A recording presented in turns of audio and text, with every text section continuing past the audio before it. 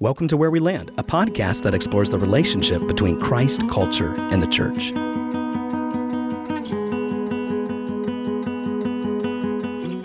Hey everyone, my name is Aaron Mansfield, and you're listening to Where We Land, and today I am joined in the studio with my co-host, Miss Morgan McClure. What is up, everybody? And Mr. Stephen Vaughn. Hello.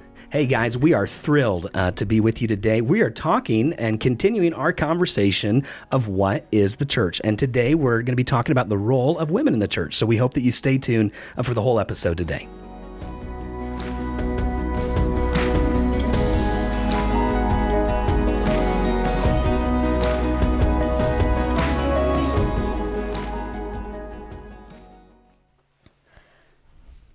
All right, guys. So we are here with my long-awaited favorite episode of this season, and we are talking Morgan's about... been waiting for this. I'm excited. thrilled. Is it Actually, just I'm this excited to season, talk about this today. Or is it like of the entire podcast so far? Well, so far it's this season. And you know, because here's the thing, like, I'm the only woman on this podcast.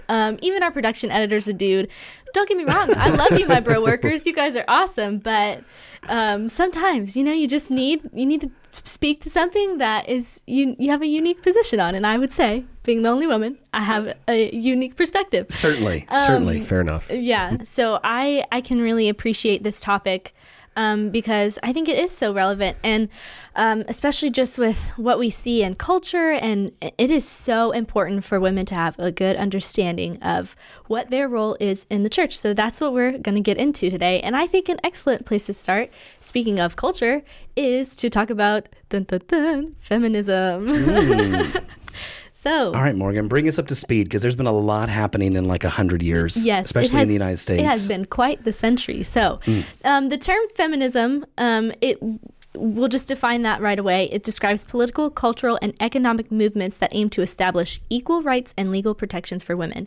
Now, as I'll discuss very briefly, these four waves of feminism, they all addressed these political, cultural, economic movements in different ways. So the first wave is what people are most familiar with, and that was in the late 19th and early 20th century, and women's suffrage was the big header for that. So that was women's right to vote, and political power was necessary in order to gain any voice in society, because at that time, women were still like, they couldn't vote. They literally had no political power, which to me, if I were to think back, that's distressing. Crazy. Yeah. So that, it really culminated with the passage of the 19th Amendment after you had all these meetings and the suffrage leaders like Susan B. Anthony and Elizabeth Cady Stanton. Second wave came about in the 1960s. We were, hot off the heels of the Second World War, and then you had other things like the Vietnam War getting started. But this is where a bigger aspect of social and economic justice came into play.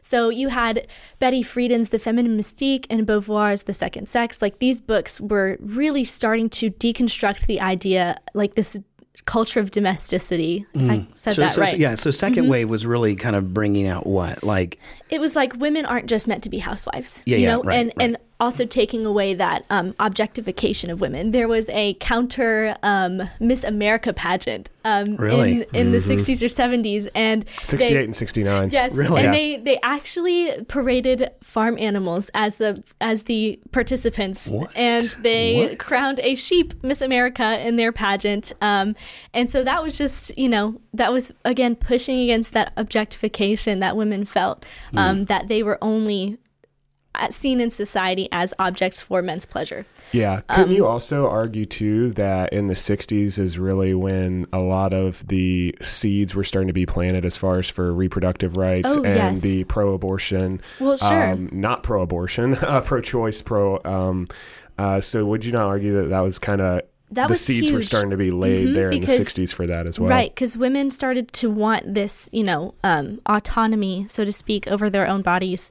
And that's also when there were different forms of birth control coming out. And that was, Roe versus Wade was passed in this period of the second wave, the 1960s to 1980s. Kind of near the end of it. That was really one of the big culminations of second wave. Sure. So third wave began in the 1990s, and I just find this hilarious. So I know if any hardcore feminists heard this, they would get mad at me, but a term that kept coming about was girl feminism, GRRL. And so it's just this idea. Yeah, girl. So this idea that it was empowering women to define their own standards of beauty and femininity. Like, what does it mean to be a woman? And leave that up to the woman. This was the biggest characterization for third wave feminism was intersectionality, whereas people would say meaning what? Like, define that for us. So it was more inclusive feminism. So across race, class, sexual orientation even. So this is where people started to just kind of break down what it meant to be a woman and leaving that up to people to decide.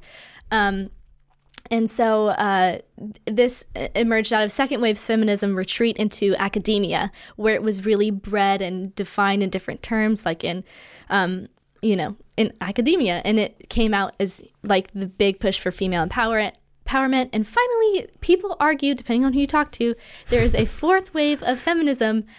There is disagreement. There is disagreement. I was looking at Even this. among feminists. There's disagreement whether there's 3 or 4. And it really just depends on who you're talking to, what you're reading. But the biggest thing that people argue has started this fourth wave is the availability and the access of the internet. So now it's spanning even farther, and it's globally, more than just like globally, maybe which was driven in the United States. Globally and instantaneously, and crosses even more intersectional boundaries where anyone can be a part of an online forum. Part of that community, I guess. Sure, and we saw this especially with, body positivity movements, sexual assault awareness with Me Too. So a lot of good things came out of this, but there's also a lot of things where we're like, now we're all confused on what it means to be a woman and what the role of women in society, in the home. Yeah, and couldn't you argue too that like the fourth wave is almost kind of a newer group that's like almost kind of looking back over second and third, and they're like, because if you look at second and third, it almost seemed like second wavers still continued on, but it was like maybe in more of a different setting, and then third wave is like where it hit the streets, and they're like, we're going to do this, and then fourth wave is like, I don't know if we like any of what you guys are talking about, and they're like, we're going to take our own little. Would you agree with that? I would, because whereas the second wave had, at the end of it retreated into this like these circles of higher learning. Third wave busted it back out onto the streets again in protests and various very public movements. And then fourth wave is just trying to figure out what to do with all of what came before. And so they like some of it. They really dislike some other parts of it. But it is very interesting, especially as we think about how this ideology has influenced the American church. Right. Especially in the 20th century. I mean, for sure. And coming into the 21st century now, over the past 20, I would say the past 20 years, you've seen a huge shift in churches of how it's maybe affected it, or maybe their response to it even has affected the church, Yeah. So, with that, I mean, that gives us a really good background, because I think it helps us understand what has been happening in our society today. And from that, I think has brought to surface probably a lot of great discussions in the church, and yet also should be, as the church, affirming what God has affirmed throughout all ages, right? And it's like, and even, we're going to bring this up on the podcast today, but like even in the time of Christ and the way that Jesus, treated women and reacted to things in his day, and women being a majority of his followers. I mean, there was this that was unheard of in even first century, and so, but that didn't start there. I mean, we're going to start and go even back further. We're going to kind of begin today by, let's talk about the role of women in the church. But in order to do that, we really just got to back up and go all the way back to the beginning, right? We need to go back to Genesis 1, and really see how even from the beginning of creation, we see men and women flourishing in God's design and God celebrating both of those roles. And as we come into the New Testament, into the church, we see men and women are serving Christ. They're following after Christ. They're discipling one another. And there is this flourishing of God's church, right? And so let's kind of talk about complementarianism, because that is something that is really not a hot button today, but I think it is something that over the last decade is being kicked around and talked about a lot more than it had been. And when we say complementarianism, that might be a new word for people who are listening today. Someone define that for us. What is biblical complementarianism? Yeah, so complementarianism would be the belief that God has created both man and woman in equal value. They are completely equal in the value that he has given them, but he also has gifted to them different roles, responsibilities, and functions that complement one another and ultimately give glory to God in his creation.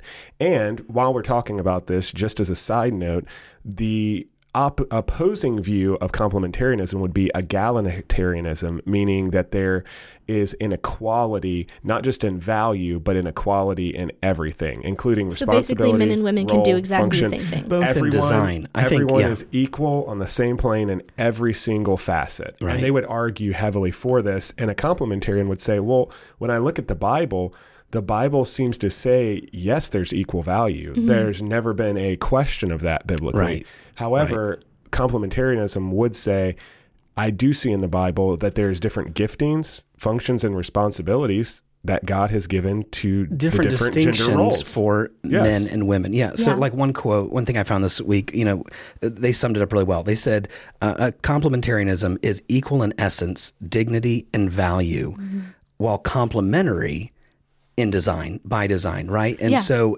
it's once again emphasizing some things first of similarities, right? We can go to Genesis 1 and see that mankind was made in the image of God, both male and female, right?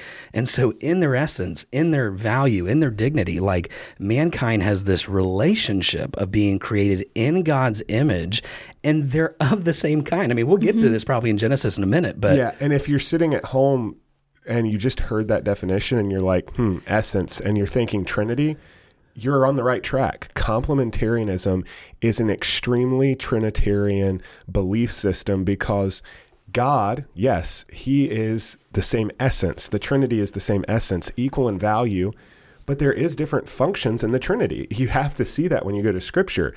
God the Father didn't come to the world to live and die and be buried and rise again. That was God the Son. Yep. And so complementarianism is not just a biblical model, but it is a model that glorifies and uplifts the most basic doctrine of Scripture, which is the Trinity, the Godhead. Right. So if you ever doubt God's value of men and women and like what he was doing, like just go back to Genesis 1:27. So God created man in his own image. He created him in the image of God.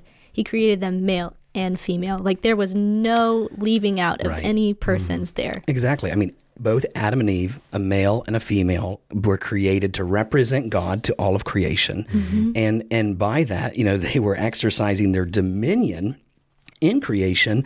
And I find it so, right there, Genesis 1, not even a few verses into the Bible, and we see this role of men and women flourishing in God's design. And that dominion cannot happen with only one sex. I mean, even the Bible says it there, let them have dominion. It doesn't say let him have dominion or let her have dominion. It says let them have dominion. And so we see this relationship where men and women are flourishing. And so what we're saying is, hey, the Bible presents this biblical view of complementarianism that men and women are both created in equal in essence and value and dignity, but they are created distinctively. They are different. I mean, they're different by design. Men and women are not interchangeable. They're even anatomy is different, right? I mean, there's these differences both in terms of who they are by design. And, in our day, we have made so much of marriage and gender to be simply social constructs. It is not. But the Bible in Genesis 1 is just presenting this reality that from the beginning of time and from birth, that men and women have they are different by design and how God has created them. And so let's just kind of, with that understanding today, let's dive into the Bible and see what is the Bible telling us about the role of women in the church, right? So, we might go back, and I think we'll start probably in Genesis and kind of lay a foundation, because I think in our day, if people have a failed understanding of Genesis 1 and 2. Not if. No, When our culture has a Currently. very big misunderstanding of Genesis so 1 and 2. because we have Yes. because There we you have go. a misunderstanding of Genesis 1 and 2, we begin often in our Bible in Genesis 3, and we work from there, and because we have not rightly taught and believed, and the church, the mainstream church, has completely just thrown out Genesis 1 and 2. With that, we've thrown out biblical complementarianism. I mean, if you don't go back to its roots in the Garden of Eden, and you don't see how that plays out, I mean, so much of what we're going to talk about of the role of women in the church by looking at 1 Corinthians or in 1 Timothy, as Paul's addressing these churches, the doctrine by which he is arguing for this is back in creation, right? So let me just ask you guys a question. When you all look at Genesis 1 and 2 and God's perfect design, what do you see being elevated, being just celebrated there? Well, I mean, I think the first thing is that they were the image of God. They created in the image of, I think, well, first, obviously, God is elevated above all this. He made man so that something in creation could reflect him and respond to that. You know, whereas all other creation, it does sing the praises of God, and you can see his handiwork in all of it. But creation of man and woman, he was creating something that could relate back to God. And so I think before anything else, I mean, God is elevated through the image of men and women that he created. Sure. Yeah. They're definitely displaying God's image. They're God's representatives to this world, and they're having dominion in that sense of reigning over what God has created. Yeah, and sometimes we don't know what to do with Genesis 2, right? A lot of times we don't, because we look at Genesis 1 and it seems like everything happens, and then we go to Genesis 2 and we're like, and people even who oppose the Bible say, well, that doesn't make any sense, because how do you talk about Genesis 1:27 when it's talking about them, but Eve wasn't created till Genesis 2. And the best description I've ever heard, and it makes complete sense when you read it, is Genesis 1 is like the 50,000 foot aerial view. And then all of a sudden Genesis 2 comes in like a slow down, kind of like a rewind of, hey, here's some big things that happen. And it just starts there. And Genesis 2, the one thing that I'm confronted with every time I read it is, when woman wasn't there, it wasn't good. Yeah. Right? No, right? Yeah. God And says in so- Genesis 2:18, it is not good. The same passage that people go to in our modern day to tear down what the Bible says about women, and to argue that God is not for women, and to say that women are somehow devalued by Christianity, the same passage is the passage that actually argues for the role of women, the value of women, and the importance of women. Certainly. Yeah, let's look at that. Genesis 2, because here, like you're right, Stephen, like Genesis 1 and 2, we would say those are not two different accounts of creation in the sense of like they happened in different times. Like those...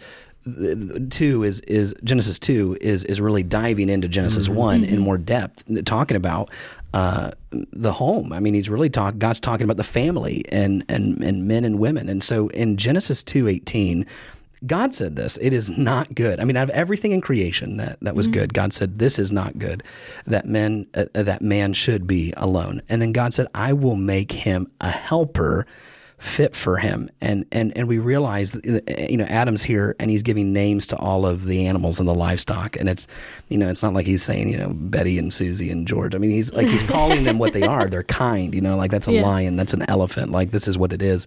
And it says there in verse 20, but for Adam, there was not found a helper fit for him. And so 2 times in this passage, we read that God's going to make this helper for Adam.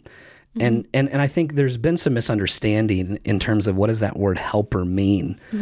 Some have taken that to wrongly state that there is this difference in dignity or value Or dominion, men should have dominion over women. Right. But God says that he's making a helper for Adam. And that is not a sign of weakness or inferiority. But if you really look up that word helper and you walk through the Old Testament and just do a word search, what you quickly define is that God is described as that for Israel. I mean, you know, in some way, I would say, you know, it is this what an empowerment, to see that in that role. Yeah. It's not an inferiority in this word. In this word, it is more describing the function of what is the function of man, the glory of God. Thus, Adam could not fulfill this function on his own.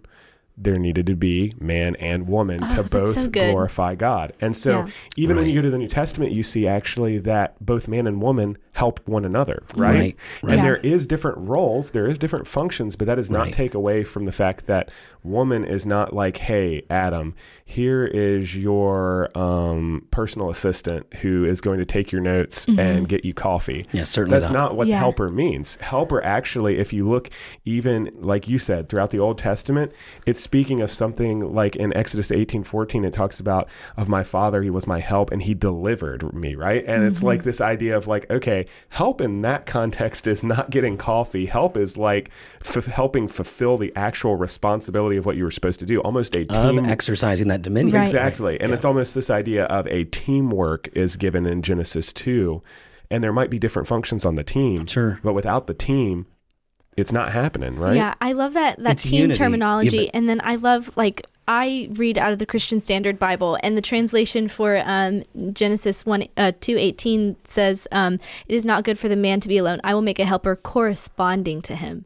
So it really brings in that team, that partnership aspect where women was corresponding to man in a way that nothing else was, and it was his counterpart that was necessary to fulfill the functions. And so often when we talk about the role of men and women, we so often want to jump to the differences, where I think what Genesis is showing is like, hold on a second, like Adam and Eve were of the same substance, like they're the same, shared a body part, and they were both made of dust. So I mean, and there's even some like discussion whether like God made Eve out of a rib, or you look at that word, it's literally this idea of man's side. It's almost like God took apart Adam and was like, all right, out of the same substance, we're going to have these two people that are bearing my image. They're representing me both equally and they're valued, but they are different and they're different by design. It was Matthew Henry. This was a quote that often you hear a lot of times in weddings and things, but I so love how he describes this. He says in one of his commentaries, Matthew Henry states that the woman was made out of a rib, out of the side of Adam, not out of his head to rule over him, nor out of his feet to be trampled upon by him, but out of his side to be equal with him, and under his arm to be protected, and near his heart to be beloved. Oh, and I it's love like, that. Yeah, no, like it's just like God's emphasizing right there in creation the equality of both man and woman. Mm-hmm. Yes. And so like as we're wrapping up here in Genesis 1 and 2, I think we are seeing straight right before our eyes, very visible complementarianism on display. There are in its perfection, exactly in its perfect state. Right. And I think we often forget too that Genesis 1 and 2 come before Genesis 3. Right. And so why would we not go back to the perfect state, the perfect image, to see the perfect picture of what God created? Right. Often we go to like Genesis 3 and 4 and then we're like, we start from the attitude of chapter 3 of everything being contrary and fighting and disorder. But we do turn the page into Genesis 3 and we realize that things are not like that anymore. You look out in the world, I mean, you're talking about so much of what has happened in America and feminism, but I mean, even before that, so much is conflict. So much conflict. Yeah. It's that power struggle that people are trying to, I think of in Genesis 3 where he said, you will your desire will be for your husband, yet he will rule over you. It's that power struggle initiated. But even in the fall, it wasn't like, you still see how closely woven they are together. Whereas, Eve, taking the fruit first and then Adam, like it wasn't like total blame on Eve or total blame on Adam. Like it was both of them, so even still, like we try to divide like, oh, it was, Adam had all the responsibility. Yeah, the woman made me do it. Yeah, the woman made me do it. It's just like that's just who we are. I mean, it's just in our nature, like God gave in out our fallen nature. Yeah. God gave out equal punishment. Yes, he did. For the roles that they played. Sure. And based on their role that they played, he gave them different punishments. So in Genesis 3, though, in the fall of man, in what way do we see man's fall just drastically affecting the future of that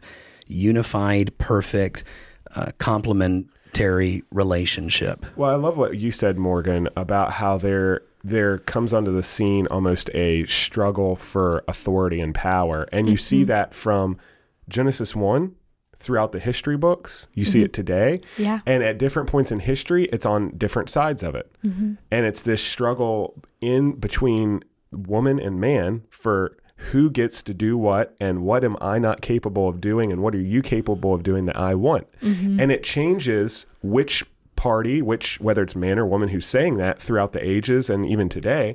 However, there is this almost, it's a sense of pride and a struggle for authority that has come from Genesis 3. And Paul even highlights that, and the Bible highlights that would be an issue and that is something that we have to contend with. Yeah. And that's not, we often blame the Bible for that. We say that's Christianity, that's the Bible. We don't do that, but culture does. When I say we, I mean our culture. But if you look in the Bible mentions it and it says this will happen, but this was never God's plan or intention. And actually, if you want to fulfill God's plan and intention, go do this. Yeah. Yeah, so let's just kind of fast forward a little bit. I mean, we could spend so much time in the Old Testament talking about this, but let's just go right into Jesus's ministry, specifically what we all would see in, the foundation of the church being Christ, and as Christ comes and as Christ calls his apostles, and then from there, we see the church take off on the day of Pentecost, as we've been talking about, and we can go to places like Romans 16 and other places in the New Testament to see just how many women were involved in the early church.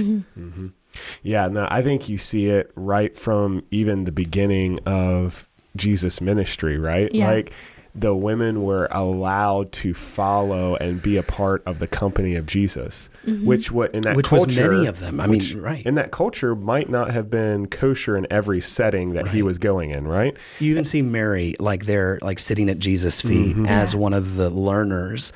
I mean, that was revolutionary in terms of that day. I think of the woman of the well in Samaria. Sorry. It really comes and slaps you right in the face, because not only was Jesus breaking down racial and roles and other things that play there, but he does break down some gender barriers, because when she says, "Who are you to talk to me?" she says, "A woman of Samaria." She didn't say a Samaritan. She made sure that woman was in there. Yeah. And it's amazing too, because not only did Jesus have women following him and he welcomed that, he sought them out. I mean, he sought out this woman of Samaria. He knew she was going to be there. He knew how, what her needs were, and he chose to reveal himself as the Messiah to her. He said, "I who am speaking to you am he." And she, because of that, told all of these people in Samaria, and they, started to believe in who he was. And so it's so cool how Jesus, by no means were women an afterthought in his eyes. Well, look at his resurrection. Exactly. Who's at the tomb? Women. Right, He women. appeared first to People them. come to a grave when you've had a big impact in their life. I think of And even that being part of the historical account. yes. Yeah. You don't go to that's somebody's grave because, they were an afterthought and they didn't do anything for me. You go to somebody's grave to pay homage and respect to them. And you see that on display. The women were there. So there are so many women in the New Testament that were actively involved in Christ's ministry. But then even at the beginning of the church, you see so many women. Paul, as he's writing a letter to the church in Rome in chapter 16, he's just thanking all these people in the church. It's like his acknowledgement section but of a book. He's shouting out. He's calling them out. He's way to be. This is a Twitter shout out here. Yeah, seriously. But so many of those ladies and people in Romans 16 are women. You see Phoebe, who is this Gentile, and she's referred to as someone who's a servant of the church. You see Prisca and Mary and Rufus's mother. Even Paul was like, "Hey, she's been like a mom to me as well." It's was like people that were, but these were women who were not just like, I mean, they're notable mentions. Yeah. Notable mentions in the church. And I would argue these are not everyone. These are not all of them. I think you see a sampling in Romans 16, and you see both men and women actively involved in the early church. So how were many of these women there in the early church really involved? I mean, Paul says a few things in Romans 16. Can you think of some ways that, like, you know, we see them serving or involved or? Well, I mean, I think of Prisca or Priscilla in some translations. She was involved in teaching and in even discipling Paul. Am I right? Apollos. Yeah, but she worked with Paul. She did. I mean, I'm certain that, you know, with her, Priscilla and Aquila, I mean, They so worked much together. of that common discipling relationship that they had. But it is in Acts 18. You can go look that, you know, Paul goes, he's leaving, but then Apollos began to speak boldly in the synagogue, and he's teaching Christ, proclaiming Christ. But the Bible says in verse 26 that when Priscilla and Aquila heard him, they took him aside and explained to him or taught him the way of God more accurately. Yeah. So it's so cool to see that, because I mean, oh my goodness, like this is Apollos. This is Apollos, you know, and he was being taught by Priscilla and Aquila. And also I was reading somewhere, I don't know if it was Priscilla or somebody else, but a lot of women were trusted to carry these epistles to churches, and they were used as couriers of the early scriptures. I think Phoebe. Some would argue even I think it was Phoebe. in Romans it was a P name. They would say Phoebe or So I mean, they were actively involved in serving the church. So many of them were hosting the church in their homes. You know, hosting these house churches, financially supporting. They were patrons of the ministry and supporters of the church. And I think Priscilla's a good one because, you know, we often forget that, you know, we do see her there listed a number of times with her husband, but I even think, and I think this can be argued from Scripture, that whoever's mentioned first is often has a more prominent role in ministry. I mean, you see that in Acts, right? You see, especially when Barnabas went and got Saul, you know, it's Barnabas and Saul, but then it's Saul and Barnabas. And it's like the role shifts and somebody begins to take more influence, more responsibility. And here in Acts 18, I don't think it's a coincidence that Priscilla is named first before her husband. So, I mean, why do y'all think that is? I mean, can we just stop there for a minute? I mean, speculate a moment. I mean, would you all agree with that? Disagree with that? Yeah. I think that in Scripture, word order, it can matter, and I think the way you see it is the more that you see it happen, which is not just one time. Exactly, it's a and number that's what of times, I would argue. Because while Greek does not necessarily have a specific order of words like English does, like where it has to be like this and this, like there is a little bit of openness in Greek. However, if you're seeing it happen across the board, we have something that we need to look at, and I think that that's where you're going with that, and I would highly agree with that. I think it's because Priscilla played an important and key role in being a disciple maker along with her husband, but she had a key role that was not one of like, oh, Aquila's over there doing this, and Priscilla's she brings the food to Life Group, and Aquila is the one who's like doing everything else though.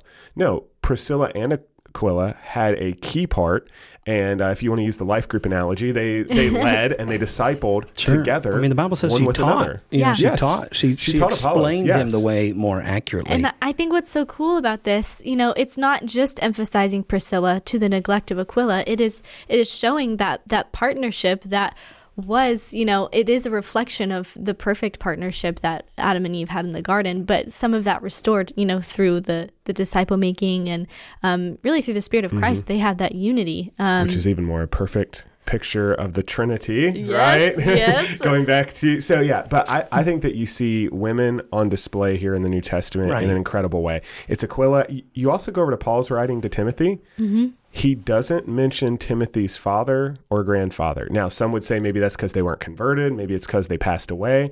But it is interesting that he says, when I call to remembrance the unfeigned faith that is in thee, which dwelt first in thy grandmother Lois and thy mother Eunice, I am persuaded that it is in thee also. These women had a key impacting, I would argue, teaching and formative role in the life of Timothy, who would come to be a pastor elder that Paul personally mentored. Certainly. And that is a huge uplifting saying these women pointed to Timothy Right. in the right direction. Like they had a extreme role in his life. So influential. And I think, I think now what we want to do is we want to just pause a moment and now really consider, how is the early church functioning? What are the roles in the early church? How do we see that played out in the epistles that are given to the churches? And because I think we've really helped understand and see that men and women are both actively, vibrantly involved in the body of Christ, you know? And I think I would just say right here at this moment, if you have not gone back and listened first to the nature of the church, what the church is, we had 2 episodes on that. And then we also had the episode that precedes this on elders. Leadership in the church. Yeah. So if you've not listened to that, you need to stop right here and back up and go listen to those episodes and then pick back up here, because we've laid a lot of foundation for that in previous episodes that we're not taking the time right now to go into, but it would be really helpful in your understanding as we kind of see how this gets shaped out in a fuller way. But let me just clarify before we jump into talking about in the church. I think it is so incredibly important in this topic, and as well as any other topic, that we do not say more than the Bible says, and we definitely don't say less than the Bible says. Yeah. And I would completely agree with you. Right, I think some who have waved the banner of complementarianism have done so to a fault. And I won't name a specific name, but there are those, specifically 1 or 2 people that I'm thinking of right now in this moment, who would argue... Not in this room. Not in this room. You're saying it in a way that was like, wait a minute, who's he talking about? There's 2 people there specifically that in a big broader roles, evangelicalism, big roles in evangelical Christianity, who would argue that because they are complementarian, thus a woman cannot hold any office of leadership, whether it be socially in the home, whether it be in church. Right. And so that's not what we're saying. That we're not arguing complementarianism from that view. And I think we need to say that from the get-go, because if we don't, you can go look up complementarianism and you can come away with like, whoa. I don't know what they're talking about. No, because with this being such a hot button issue today, it is hot button for sure. What often happens is people want to be at a position, and what they do is they go to the Bible to try and find out how that their position is supported through Scripture. And what ends up happening is sometimes people can, expound some Scripture that's like, hey, that's really good, but you just jump ship over a whole bunch of other stuff. Or they don't start at the right place. Certainly. So we just want to say, hey, as we're going into this topic, we don't want to say more than the Bible says, but at the same time, we don't want to say less. Yeah. And we want to be able to, approach this humbly and straightforwardly, and recognize that, once again, we're basing this in how Paul in the New Testament bases this in the doctrine or the order of creation. And so you got to go back to Genesis 1 and 2 to see how did God create mankind and what did that look like in the nucleus of a family. Because even within a family, you see God intends for both a husband and a wife, or a male and female, to have these different yet complementary roles and responsibilities. And you see that clearly in the family, and so too as in the church. So there's so many places where we could begin. Why don't we just start with the problematic passages and then go Timothy. All right, you want to? I was going to say we could start in 1 Corinthians 11 or 14, but you want to go to Timothy? Well, you said problematic passages, yeah, and I think Timothy is like the number one. I think Timothy's like that one passage. They all can cause some tension. Okay, so let's just, before we jump into the biblical text, why don't we just say, where does the contention come from? I think... Where is that coming from today? Anytime you hear a submission to authority, as in to male authority, that's when, me as a woman, and I know lots of other women in the general sphere out there, we bristle against, because it's like, okay, we are subject to every single man in the church or in society as a whole. So that is slight misconception in the way that it's presented. Certainly. And I think that's also not been presented well. Exactly. Probably in mainstream church, right? So yeah, and I think contention also comes from the fact of like, what can't women do? I think that's been a huge push from feminism and some of the waves of feminism, and it's made its way into the church of women saying, well, what can't? And there's a focus on what can't instead of what can. Well, and I even think some more than feminism, really, I think the church has, as a whole, not our church specifically, but it has presented it as like, okay, women cannot do this. Yeah. Instead of cultivating and building up and empowering women to say, like, this is what God has gifted you to do. Yeah. So that's one of my big irks is like, yeah, because if you're hearing what you can't do all the time, then you are going to be bristling against it and discouraged. How negative is it to be like, hey, here's like a couple things you can't do, and then then it's just silence, and you're like, wait, what? Okay. No, but I think what's happened in the church, in the broad church, is there's been such a conversation about differences, and trying to stress those differences, especially within the cultural movements of what's happening in terms of sexuality and all of those gender things. Fluidity. And so just part of that, I think the emphasis has been placed on differences rather than on what we in Christ before God, being created before Him, share in similarness. I mean, because of a good thing, highlighting the differences, because that is needed in this culture, but we've kind of gone to an extreme. So let's, 1 Corinthians 11, Paul is working this through from the doctrine of creation. And in 1 Corinthians 11, he's really kind of sarcastic to him, 1 Corinthians was not I don't know, we call it stellar letter in the sense that Paul is praising this church for how great they are and all the things that they have done. He is really rebuking the church for so many things, for things that they had failed to do or had abused or have not done in the right way. I mean, it's shocking to read 1 Corinthians and what Paul indicts this church with. But in chapter 11, he's really indicting them on kind of the order of their worship. I mean, he's talking about a number of things. He's talking about worship. He's talking about the Lord's Supper. But he does say in verse 3, he says, "But I want you to understand that the head of every man is Christ. The head of a wife is her husband, and then the head of Christ is God." And then he goes on to talk about every man who prays or prophesies with his head covered dishonors his head, but every wife who prays or prophesies with her head uncovered dishonors her head, since it is the same as if her head were shaven. And so in verse 3, there's a lot of misunderstanding and even a lot of viewpoints on how to translate that word head. What are some of those? So some would argue that this is a word of authority only. Sure. So, and some would also argue that the Greek word there for husband is also just talking about a man, because they can be interchangeable at times. However, when mentioned in certain contexts, they do go to one or the other. Yeah. However, people want to confuse that, and so they say, well, the head of every woman is man. Any man. Yeah, any man. So right. authority. It's a point of authority, and man has authority. And that would be a viewpoint. Now, I would not hold to that viewpoint, and I don't think any one of us would. No. But that is a viewpoint that some would have. Yeah. You mentioned the egalitarian view earlier, and the egalitarian view would come to 1 Corinthians 11, and they would say the word head there doesn't mean head, it means source. That, the source of every woman is man, but the source of every man is Christ. And it's like, oh, that sounds good. And then we're like, no, wait a minute. But the source of Christ is God? Because that's not true. That's heresy. Well, why? Because they were all self-existing together. Well, they're self-existing together. And so, yes, in a sense, you could certainly say that Christ is eternally begotten from God. Sure.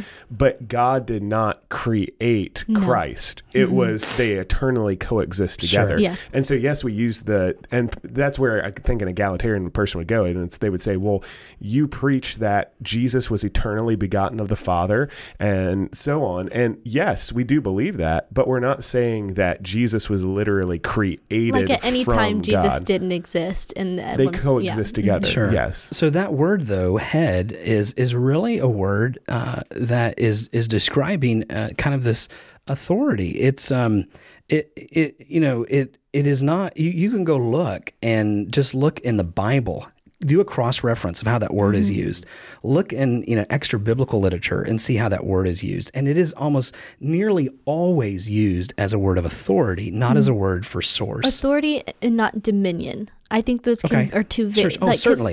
Because I think sometimes people associate they go back and they associate dominion with authority. So if somebody has authority, they're automatically having dominion over, which is very different connotations. Paul's picking up once again the analogy of the home, the picture of the home, and even I'm reading out the English Standard Version. They tip their hat in the way that they would interpret that, by saying that the head of every wife is not man, but it is her husband, and that the head of Christ is God. And I think what Paul is really getting at is that every person has a head, right? I mean, everyone except for God has a head.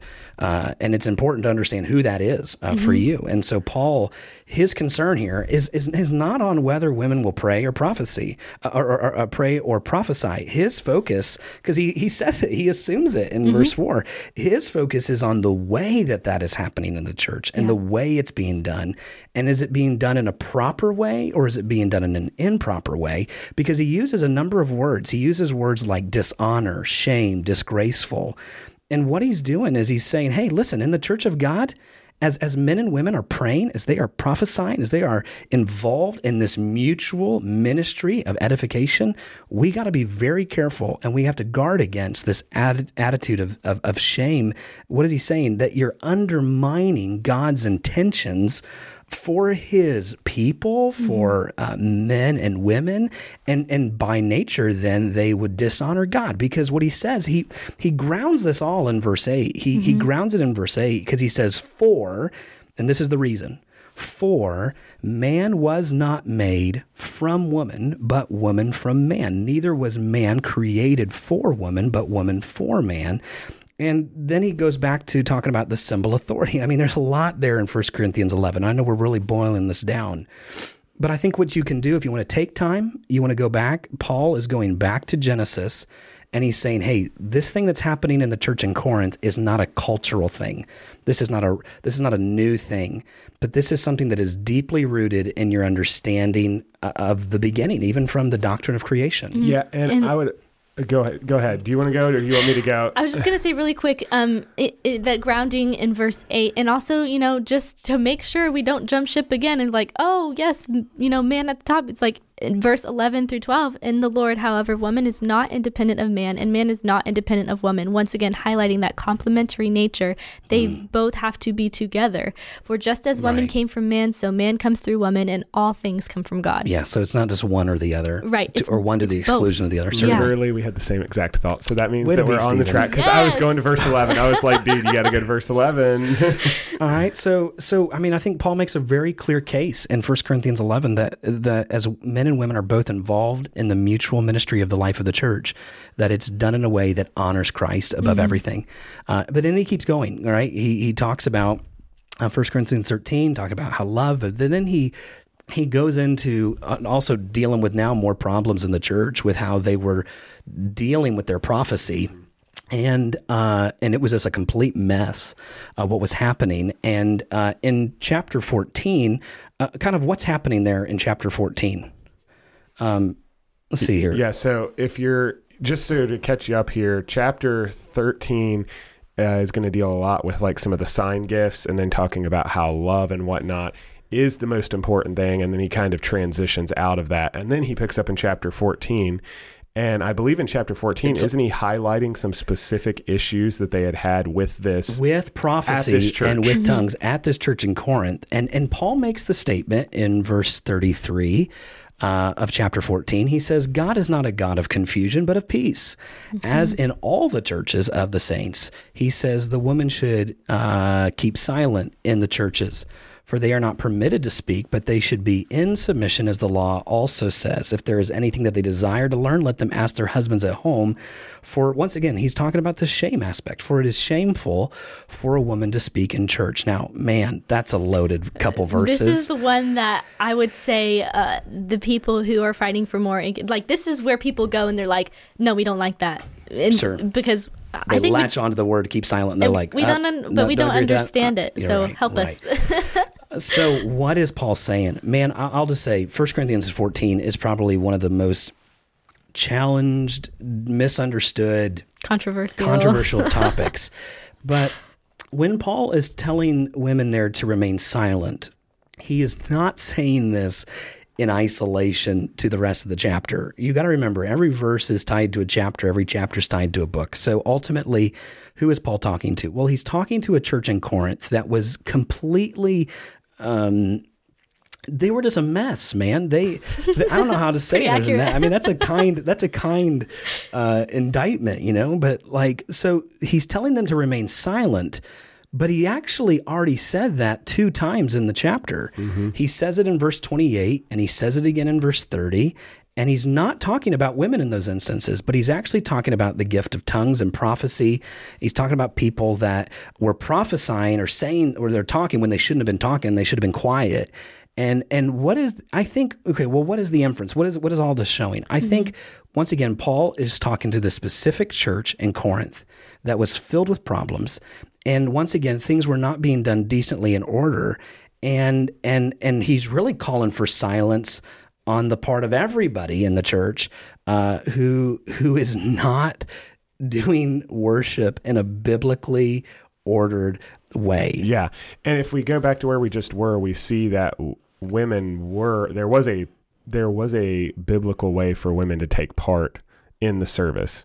And they were opening their mouth, right? We just came from 1 Corinthians 11. And right. So if there is a biblical way, then he's not saying all of a sudden, he's not jumping ship just 3 chapters later saying, you can't do anything, you can't say anything. Right. He's addressing, go up to the verse right above it. For God is not the author of confusion, right?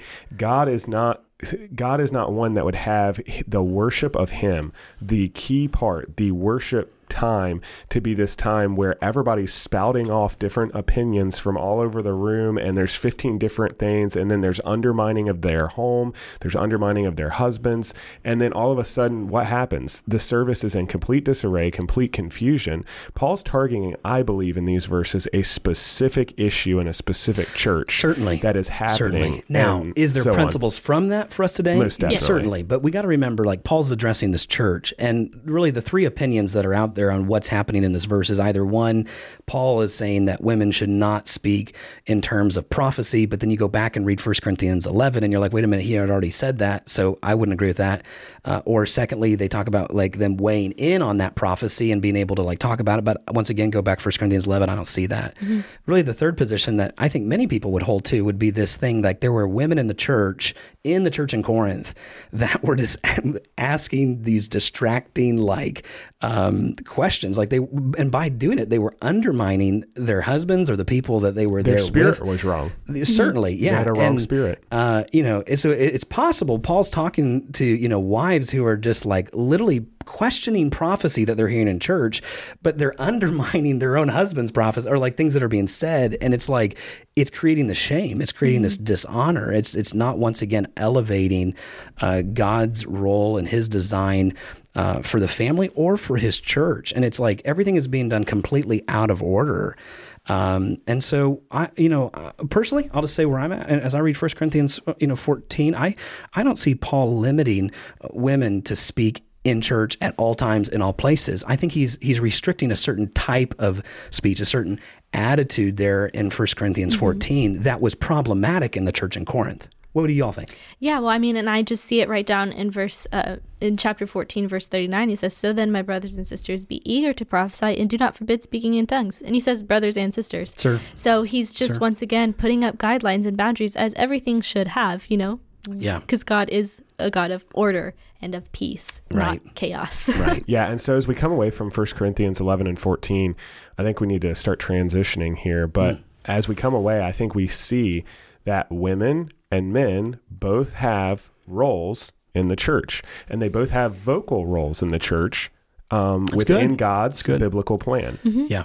Certainly. So let's go to your passage that you say is problematic. So we're jumping over to Timothy now here, okay? Yeah, 1 Timothy. So I'm sure many of you, hopefully you're listening to all of our episodes.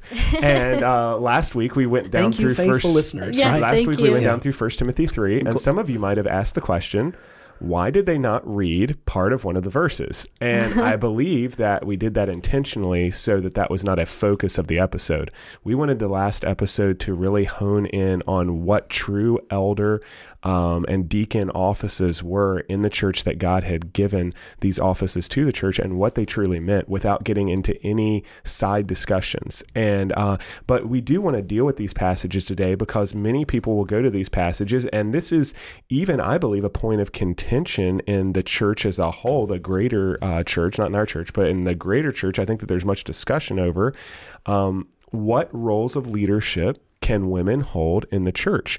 And so we've talked about that women do have a role, women do have a function, women are equal, and we've gone through all these things, but now we're kind of getting down to the nitty gritty of what actually is the role of women in the church, specifically also even in leadership. Right.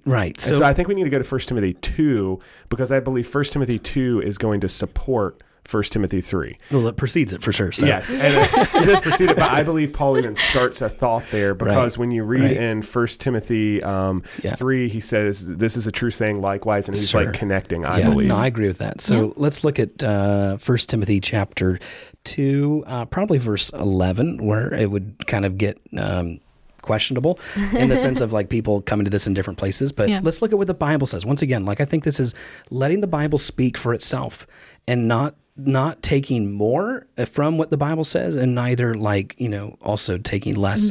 So verse 11, the Bible says, let a woman learn. Now, let's just stop right there.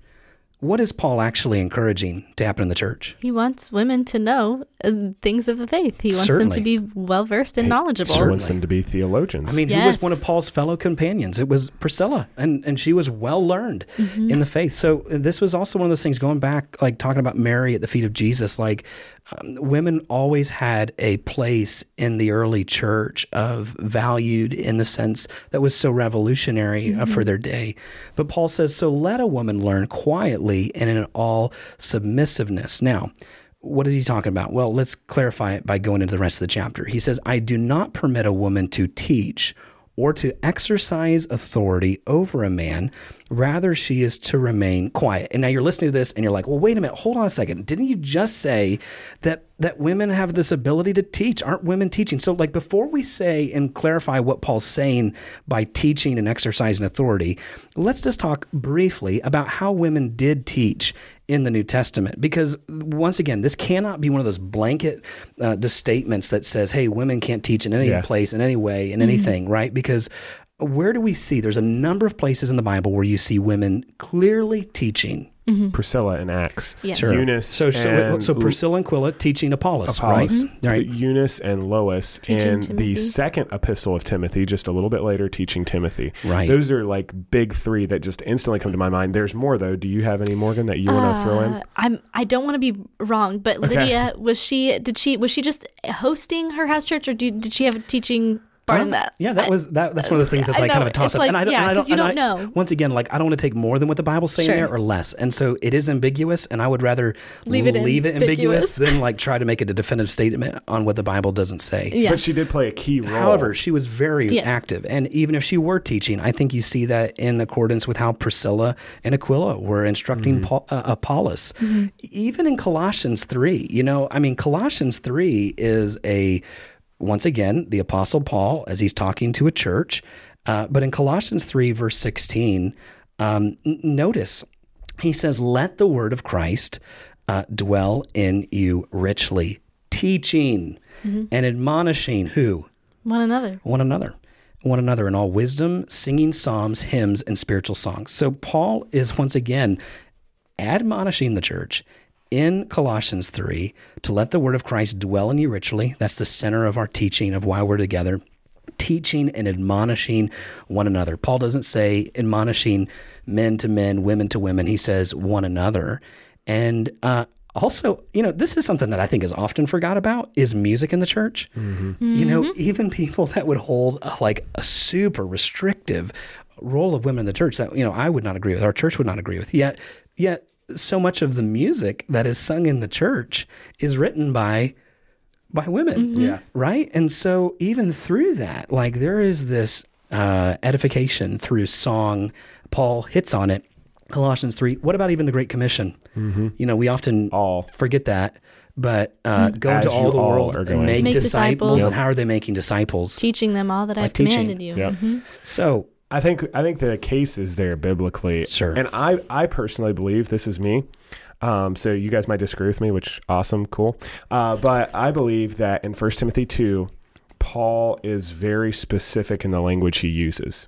He says, I suffer them not to teach, nor that Greek word there, and not, I believe it's a connecting there, and not, this word that he uses, authenteo, it's used in this verse. So people are always like, well, how else is it used in Scripture? Well, it's used in this verse, okay? But this word literally means to domineer, govern, or mastery. I also believe this is going to connect into chapter 3 where it talks about overseers, bishops, and elders, bishops in the church. Overseers. Yeah. And so I believe Paul is specifically referencing in these verses a function of teaching that is connected to an authoritative role in the church. I believe bishop elder function of overseeing and shepherding, and that this teaching is very special and specific to that function because guess what? He's only 2 to 3 verses away from going into that role. No, I think he's signing that because he says in verse 12, and then you're left with the question of, well, who teaches in that way? Who teaches in a way of exercising authority and governing in the church and ruling and leading the church in that way? Well, who does that? Well, he says it in chapter 3. He's talking about the office of an overseer and going back. Remember, if you haven't listened to the previous episode, go back, and we spend a lot of time here. But Paul is just clearly laying it out there. It's a husband of one wife. I mean, that's signaling a certain type of man. Yeah. He and talks I think that's important, a certain type of man. It's not suddenly opened up, it's not woman, so it's every man. Yeah, and that's often what's so thrown around. It's like men versus women, and Paul does not have that at all in mind because he's talking about how men and women both are involved in the life of the church and the edification of the church. But then in 1 Timothy 3, in chapter 2, going into 3, he kind of shifts gears and he says, listen, if anyone aspires to the office of an overseer, he's talking about like that office of a bishop, of a pastor, of oversight. This person, an overseer, must be above reproach, husband of one wife. And then even as he talks about secondly, the second office of the church and the office of a deacon, some people talk about Phoebe. Well, wasn't Phoebe a deacon? Well, the word deacon just simply means servant. And as I see it in the New Testament, Phoebe was functioning as a servant of the church. But as Paul delineates to Timothy the office of a deacon, he once again talks about a certain type of man, and then he says in verse 11, their wives likewise must be dignified. And if you read that, you're like, oh, well, then maybe you can have women deacons too. But then he goes right back in verse 12, and he says, then let deacons each be the husband of one wife. So Paul's getting at something there in 1 Timothy that is different. There's a type of teaching, I think, in 1 Timothy 2, and really all of 1 Timothy that Paul is arguing for that is different than what we were talking about earlier. How do you guys see that? I mean, you can't, I don't believe you can get around this. Some have tried from the egalitarian viewpoint to say, well, he's just saying that you need to be a spouse that is faithful.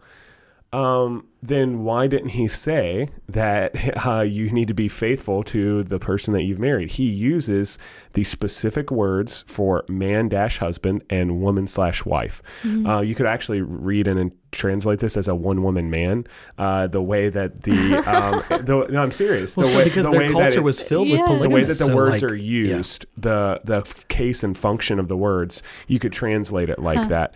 However, by the way, side note here, I love languages. We were just talking about 1 Corinthians 11 and how some translations might not use man and woman. They're the same exact words used here. These same exact words for husband and wife are the same ones used in 1 Corinthians 11. And I believe there's some connection there. But anyway, you're not getting around this, I don't believe. No. I believe Paul is specifically writing to a church in its formative state. You have to remember the church at Rome is... it's a little bit more formed than where Timothy is on like a church planting frontier kind of, right? And Paul's writing him and he's saying, hey, Timothy, this isn't just a man-woman thing. Remember, he says, if a man desire the office of a bishop, he desires the good work. But then he goes into qualifications that is going to completely set aside many men. Mm-hmm. And in fact, probably the majority of men that Timothy's working with.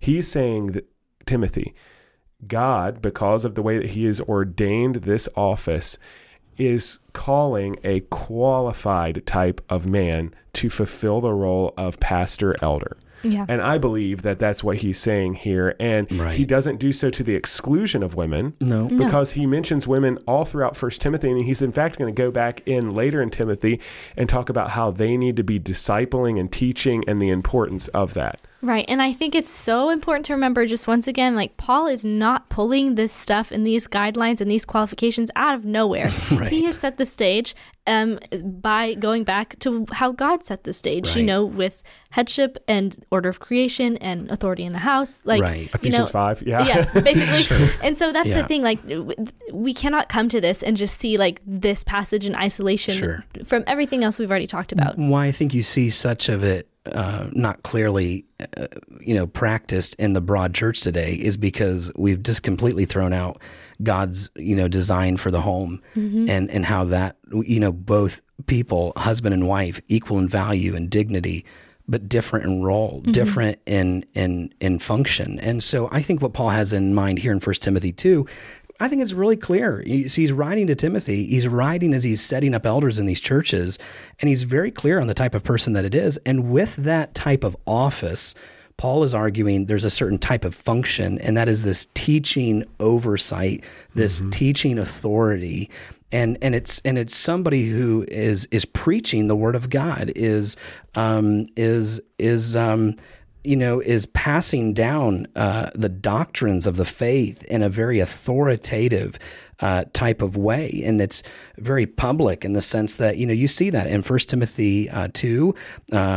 You see it also in 1 Timothy 5, verse 17. And so, as I come to understand the Bible and what Paul's arguing here, I think he's clearly arguing in 1 Timothy 2 and 3 that the office and the function of publicly teaching or preaching in this authoritative type of way to the gathering of the church is reserved for a certain kind of man, an elder in the church, a qualified elder in the church. And he's rooting it once again in the creation of the world, like going back to Genesis. So any thoughts on that? Any takeaways from that? And I would even take it a step further personally and just say that even in the case of deacons, he connects in verse 8 there with a word that means in like manner, talking about the qualifications. And he continues on, and there's something specific about the office of a deacon that he mentions here in 1 Timothy 3. And many people will go to Romans 16 and say, Phoebe was a deaconess. Well, yes, the word for servant is there, but it's the same word. So did Phoebe function like a servant? Well, sure she did. She served in an incredible way in that church. However, in, again, this church planning frontier, Timothy, Paul is setting aside and saying, hey, Timothy, the office of a deacon, this leadership role of the church, there's two specific God-given offices of leadership. He says, Timothy, in this office, it's the same, in like manner, to the elders, that they need to be the husband of one wife. And it's very similar language. And I don't think you can get around that this office of leadership that is complementing this elder-led model is the same language is used. Yeah, and I don't think we can stress it enough that Paul is not tearing down the capability of women to teach. It's just that there is this difference of teaching and that having that authoritative role as the shepherd of the church. Because, I mean, and think about it, like when Priscilla and Aquila were teaching Apollos, they weren't probably teaching him in front of everybody. It was that very one-on-one discipleship. Yeah, they took him aside. And the same thing as, Timothy was being brought up.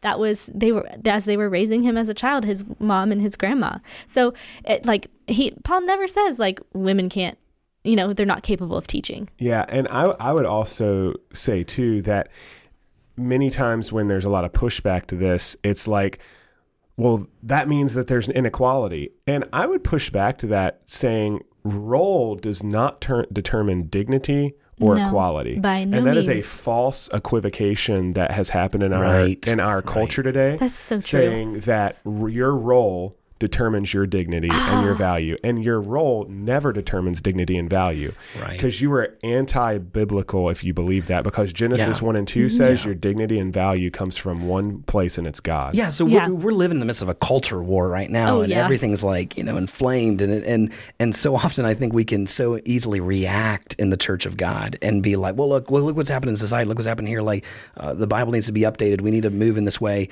And Paul's like, even there in first century, he's like, hold on a second, like this isn't a cultural thing. Yeah. Like, let's go back to the beginning of time. And like when people are like rebelling or like pushing back against of the way of that the Bible has ordained, the way that God has ordained the family, the way that he has ordained his church, like if you have issue with that, it's not issue with what's there. It's like you have issue fundamentally with God and the way that he has designed our human life. Like, Yeah. and what we're trying to say, I think this is where we want to kind of end today on the podcast, is the church should be a place where you see both men and women in their roles, and then the place that God has them to be a place where they are just flourishing in all that God has intended them to be. And once again, like talking about the office of an elder, it's not a woman-man thing. It's truly like Paul's saying, hey, both men and women are active and involved in the life of the church. They're both teaching. They're involved in all these things. But in the Church of God, there's a kind of headship. There's a kind of authority that Paul is articulating, once again, from the home and then from creation. So, as we kind of pull away from our discussion today, man, this has been great. And I hope this has been helpful for you, our listeners. I'll just say, I hope the things we talked about today are kind of a springboard into understanding these things. And then also, I would encourage you to flourish in the places and the ways that God has called you. And, the church should be a place where we see specifically, as we're talking about today, the role of women in the church. I mean, this should be celebrated. Like, Morgan, what would you say to that? Yeah, I mean, and what I would would- you want people to hear as they come away from this today? Yeah, a church is a place where cultivation of gifts and empowering people, all people, men and women, to use their gifts for the edification of believers, because the Lord did not, like, his intention is not for us to be so divided over making things men's issues and women's issues that suddenly we're not getting anything done. But he has created men and women in such a beautiful union together. They work in harmony and in symphony. And when the church reaches that understanding, instead of saying, oh, well, these are all the things women can't do. Okay, then stop saying that and say, look, we want to lift up our sisters and show them how they can serve and what they were created for and how they were, how we were meant to flourish, like you said. And see them leading in ministries and Yes. areas of service, and I mean, and teaching making disciples. and making disciples You and know? seeing the church go forward Yes. and truly celebrating that. I think Yeah. that's right. Yeah, as I kind of take away from this and just the study that we've even done, and then even our discussion, I think that there's just a couple of big things that just like instantly just hit me in the face. And like, number one is that men and women are equal in value and dignity before God. Yeah. There's no discussion. There's no argument. If you believe in the Bible, you must believe that. And no role or responsibility will ever change that. It's kind of like we think of like the how there's like this belief that almost like if a woman were to be president, that would give more value to women. And no, that won't take away or add value to you, because God has instilled in you the value and dignity that you possess. And I also believe that something that has kind of slapped me in the face this week too is that what you were saying, Morgan, the encouragement of women to serve and to know God, to learn about him. I think that there has been a discrepancy in the church, Big C Church, that women in theology don't mix. And that might be a broad brush statement, but I've seen it to where it's like, the man, he's going to go study theology, and the woman, she's going to like learn how to do this, and it'll be all fit together. No. Yeah. Women should be theologians as well. Women should be able to articulate their belief from God's word based on what they have studied and found. Amen. Yeah. Go for it. Right. I firmly believe that women should be encouraged to teach, to lead, and to be disciple makers in the church. And we've clearly stated, at least my belief and your belief on 1 Timothy 3. Okay, so those two offices are there for biblically qualified men. Okay, that's there. Everything else is on the table currently because Scripture has given a lot of freedom. Yeah. So let's roll, let's encourage, let's teach, let's build up, and let's edify one another to good works instead of being divisive and focusing on all these exclusions and exceptions and yada, yada, yada. Well, because let's encourage unity, and let's encourage this pushing forward with women taking an active role in the areas that God has given to them. Can I share one final quote? Do it. This is from Felicia Masonheimer. She has her own podcast, and she has a talk similar to this, and she has some different ideas where we might not agree, but she had this amazing quote, just how people, we want to protect the church from falling into this cultural nightmare of what is, modern secular feminism. And she said, when you have women who are walking by the Spirit of God, who love the gospel and are dedicated to its truth, then there is absolutely no danger of secular feminism infiltrating the church. That's good. It's good. Oh, that's a good quote. And, ultimately, it's for the building up of the body of Christ because we're called to one body. And when Paul says, let the word of Christ dwell in you richly, teaching, admonishing one another in all wisdom. Well, why are we doing this? Because there's this outflowing of thankfulness in your heart to God. And whatever you do in word and deed, do everything in the name of our Lord Jesus Christ, giving thanks to God the Father through him, and ultimately recognizing that we are made in his image, and God created both men and women to be his image bearers, to declare, to be his representatives in this world. I mean, it's just what an incredible privilege, to see the church come together and see how in Christ and before God, we are the same in essence and dignity and value. And although roles and functions look different, ultimately is done to the praise of our Father and giving glory to him.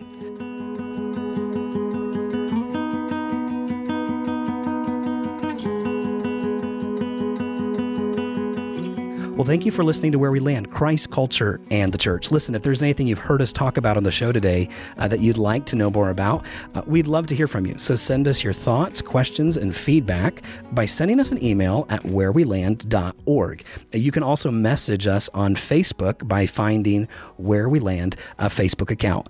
Listen, on our next episode, we're going to be talking about really the ministry of the church and how in the body of Christ we see us flourishing in the roles that God has given us. So we hope you join us here next time. We'll see you then.